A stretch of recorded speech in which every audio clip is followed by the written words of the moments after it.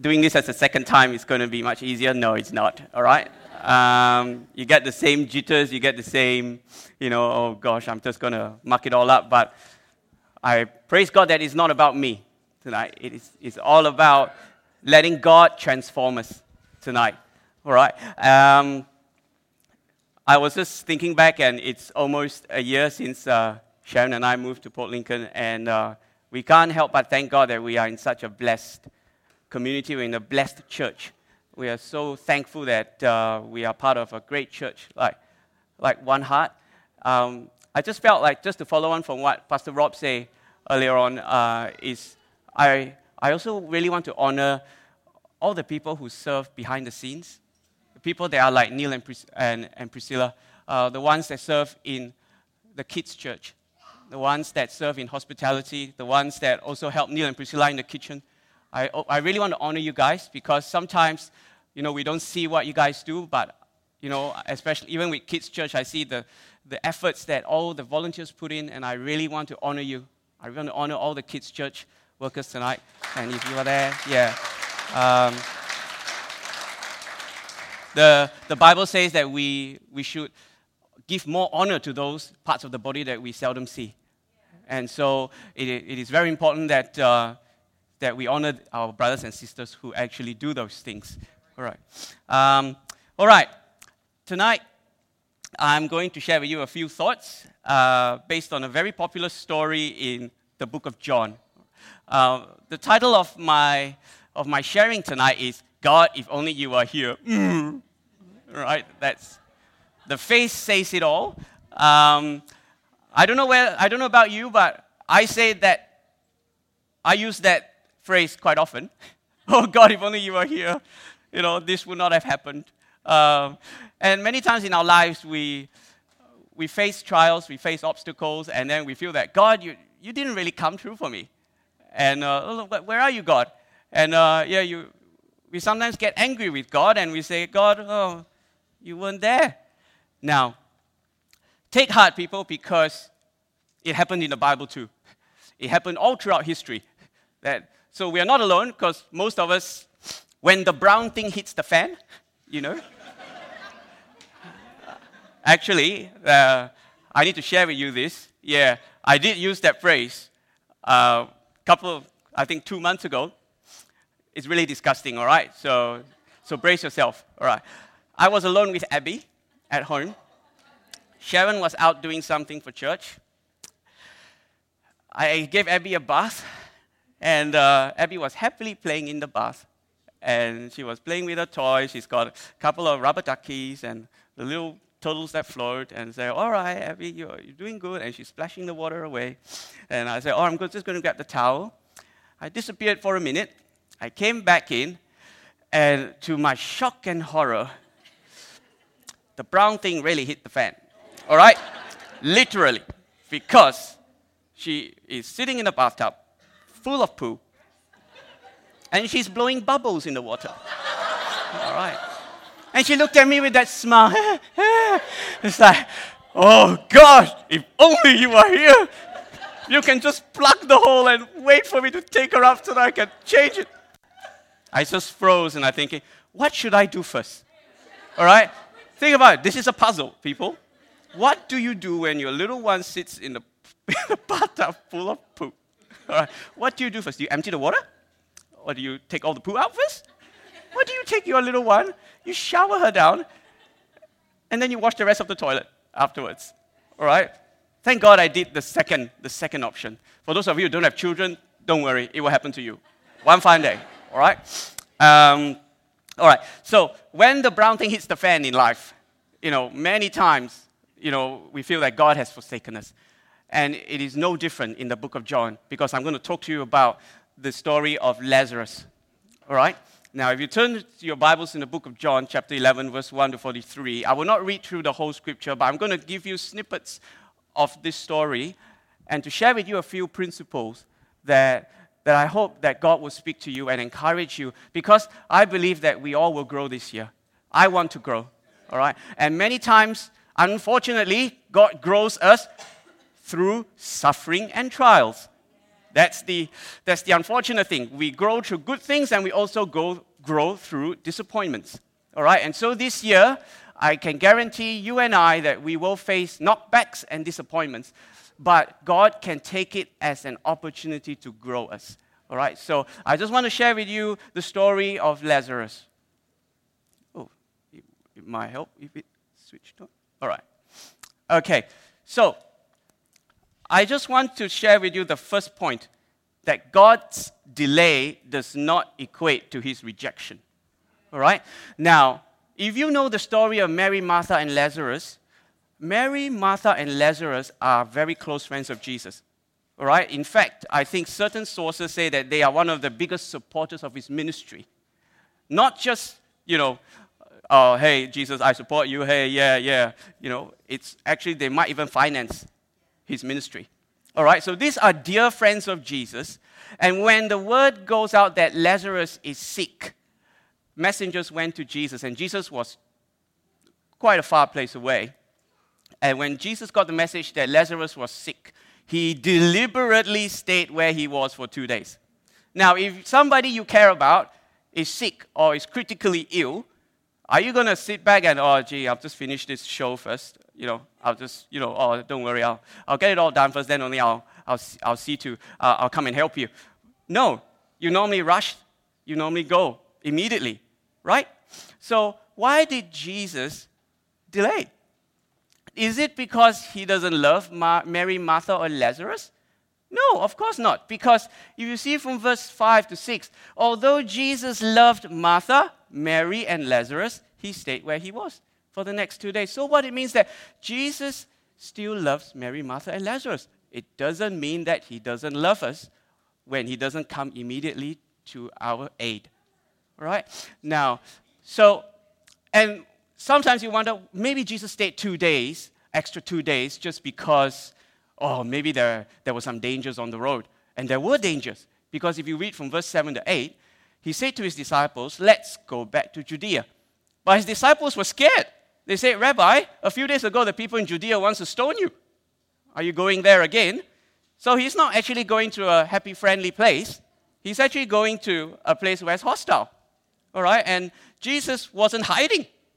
All right? Jesus actually loved Mary, Martha, and Lazarus enough to brave through a hostile crowd to get to him. So what does it show? That God's delay never means he doesn't love us. See? So why did Jesus delay? You see, wouldn't it be easier that he just goes there and fixes it all up? The next point, I believe the next point will explain it, because every disappointment is an opportunity for the divine. All right? Now, which is going to be the greater miracle? Jesus healing Lazarus when he's critically ill, or Jesus raising Lazarus after he's been dead for 4 days? You see, so in verse 4, Jesus actually told his disciples that Lazarus' sickness will not end in death. In fact, Jesus has already planned from the start that for the glory of God, he's going to raise Lazarus from the dead. So he's already given his disciples a preview that, look, I'm going to do this. All right? I've never planned for Lazarus to die and stay dead. All right? In fact, sometimes the disciples think that Lazarus was sleeping, literally sleeping. If you look through the verses, they thought that because Jesus said Lazarus is going to sleep, and for your sakes, I'm going to wake him up. Then Jesus had to make it clear to you. It is clear as day, friends. Lazarus is dead.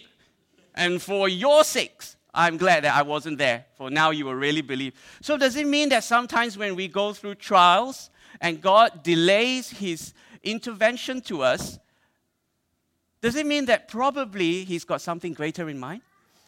Maybe it's for somebody else's sake, for a greater purpose. Why? Do you know why? Because if you read the scriptures, Bethany, where Mary, Martha, and Lazarus lived, is only a few miles away from Jerusalem. And he says a great crowd gathered to console Mary and Martha. And I believe that Jesus used this seemingly crisis, this hopeless crisis, to actually display his glory, because he's got a greater plan in place. All right. Now, to our lives, and you think that, oh, Jesus, yeah, I know you're gonna help me. You're gonna delay a little bit, and I know somebody else is gonna get blessed. But what about now? I'm in pain. All right. Now, if you look from verse 33 to 37, when Jesus arrived, Martha came out first and said, "Oh, if only you are here, my brother will not be dead." Mary came after that and said the same thing. So within the same story, both sisters. Of course they were sisters because they think the same thing. All right. God, if only you are here, my brother would not have been dead.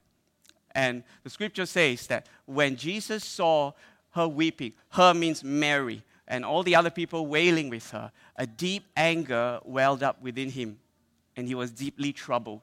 "Where have you put him?" he asked. And Jesus wept the moment they said, "Lord, come and see him." And the people standing nearby said, "See how much he loved him." And some said, "This man healed the blind man. Couldn't he keep Lazarus from dying?" Now, just a bit of trivia, all right? You know that is the shortest verse in the Bible. Jesus wept, all right? But the shortest verse in the Bible has triggered so many questions in my heart through the years. Is that, Jesus, why do you weep? Why did Jesus weep? Oh, bad English.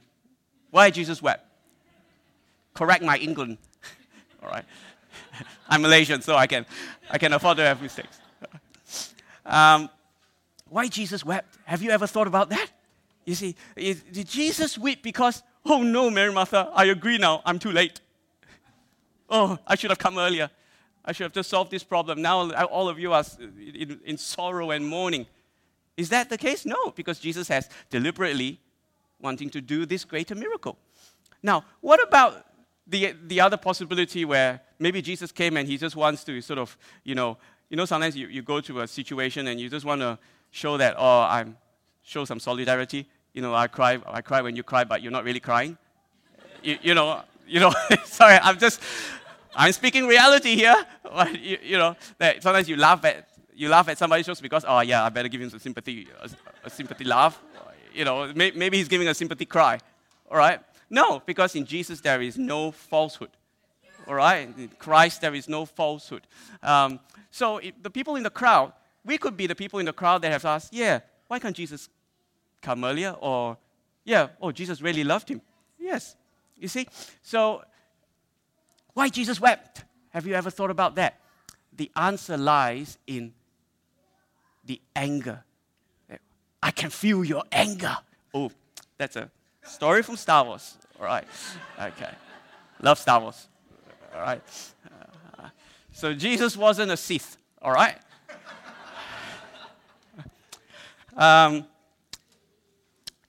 Jesus, actually, if you read through the scriptures, Jesus was angry. He was angry to the point that he wept. All right? What was he angry about? Was he angry at Mary and Martha for crying? Or was he angry that Lazarus is dead? None of this.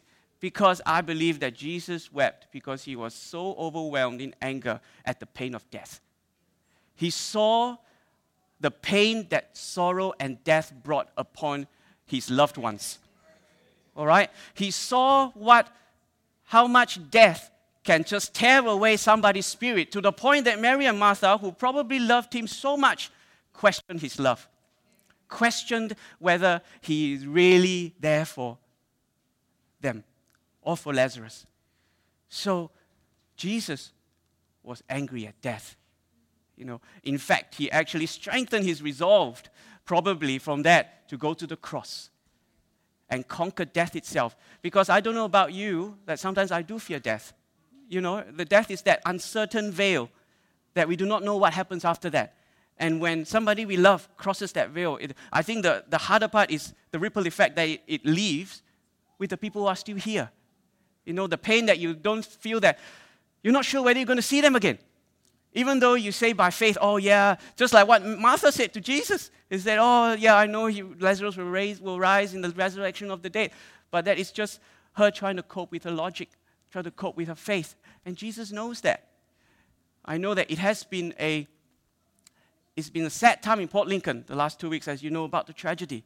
And you see how much sorrow and pain that death brings. All right? And it shakes somebody's faith. Even to the ones who seem so strong, just like Mary and Martha. So with you and I, when we go through such trials and when we question God and when we say, God, do you really love me? I can tell you that Jesus knows how it feels. And Jesus even wept. He was so angry. And in fact, if you read through the scripture later on, when he arrived at Lazarus' tomb, he says he was still angry. He was still angry at death itself. So I want to encourage you that Jesus knows your pain. Jesus knows my pain. Jesus knows the times when we really shake our fists and we say, God, I really don't understand. Jesus knows it. All right? And I just want to share with you one more point, that his grace goes beyond our greatest doubts.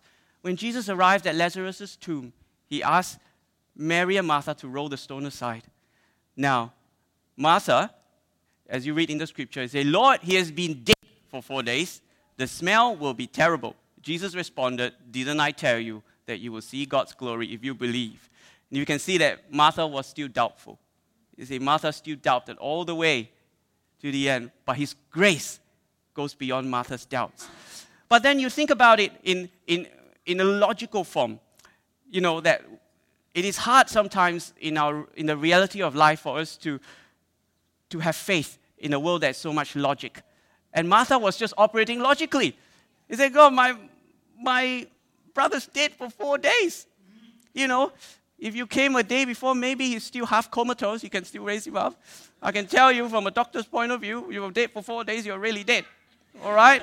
If you might be dead for a few hours and you're not sure during those days, maybe they don't have good equipment to say that, oh, he's just comatose, so all right, he'll wake up again.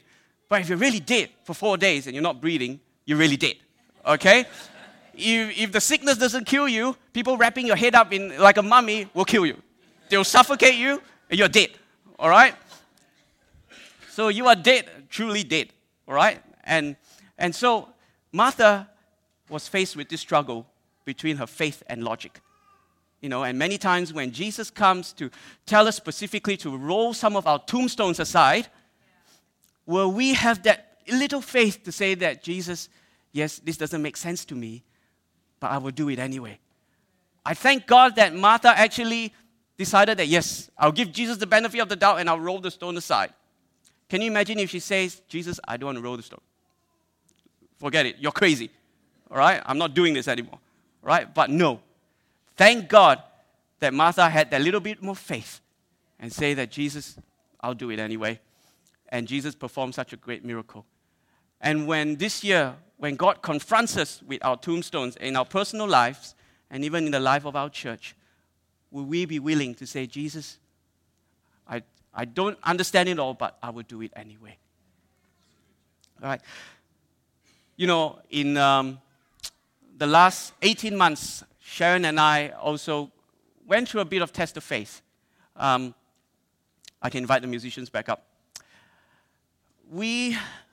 After Abigail was born, while Sharon was pregnant with Abigail, she was diagnosed with gestational diabetes. As you know, it's the diabetes of pregnancy, and when you normally, you're cured from it once you deliver, right? And after Abby was born, Sharon underwent the test again, and it showed that her sugar was still high.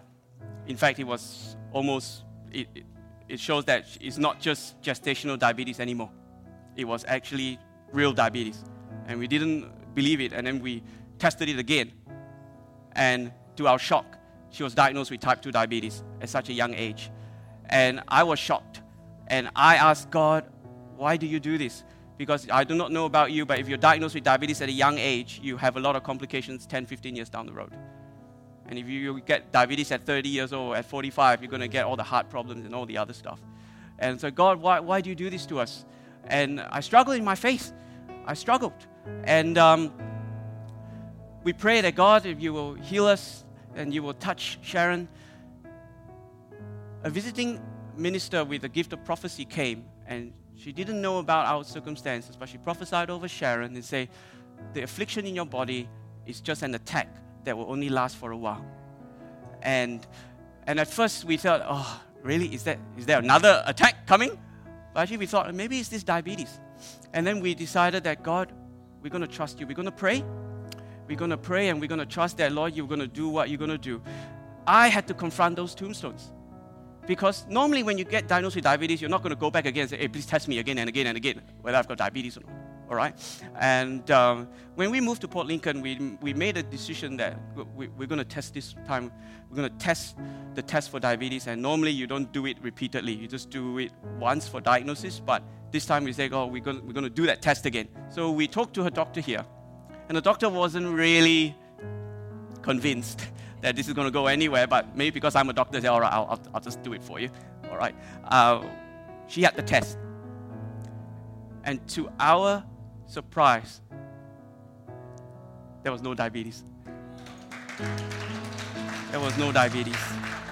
So I give glory to God because this is something that medicine cannot explain. Because if you have already diagnosed diabetes and it's confirmed, how do you revert back? All right? Only Jesus can heal. Only Jesus can heal. But if Sharon and I do not take that step of faith to face our tombstones and say, God, I'm going to let you do. I may look like a fool, but I'm going to trust you this time. All right? So, and we thought that, maybe now that Sharon's pregnant, that she might have gestational diabetes again, because normally when you have a first time in your second pregnancy, you should most likely have gestational diabetes. All right? You know what? We had the test. When she was middle of a pregnancy, there was no gestational diabetes. No gestational diabetes. Because I thought, sometimes I think that, oh God, yeah, I know I have enough faith for this, but I think you're not going to do that. You know. But God proved me wrong. You see, God proved me wrong. In my struggle between faith and logic, God proved me wrong. All right? And I pray that God will always prove us wrong because He always comes true despite of our weaknesses. Amen? So to sum it up, I just want to reiterate again that God, if only you are here, sometimes only it means, God, if only you can intervene where and when and how I want you to. All right? So the next time when we say that, perhaps let us remember that God's delay does not equate to His rejection. That every disappointment is an opportunity for the divine. And that Jesus knows our pain as we suffer through. And His grace goes beyond our greatest doubts. God bless you all. I'll hand it back to Kali.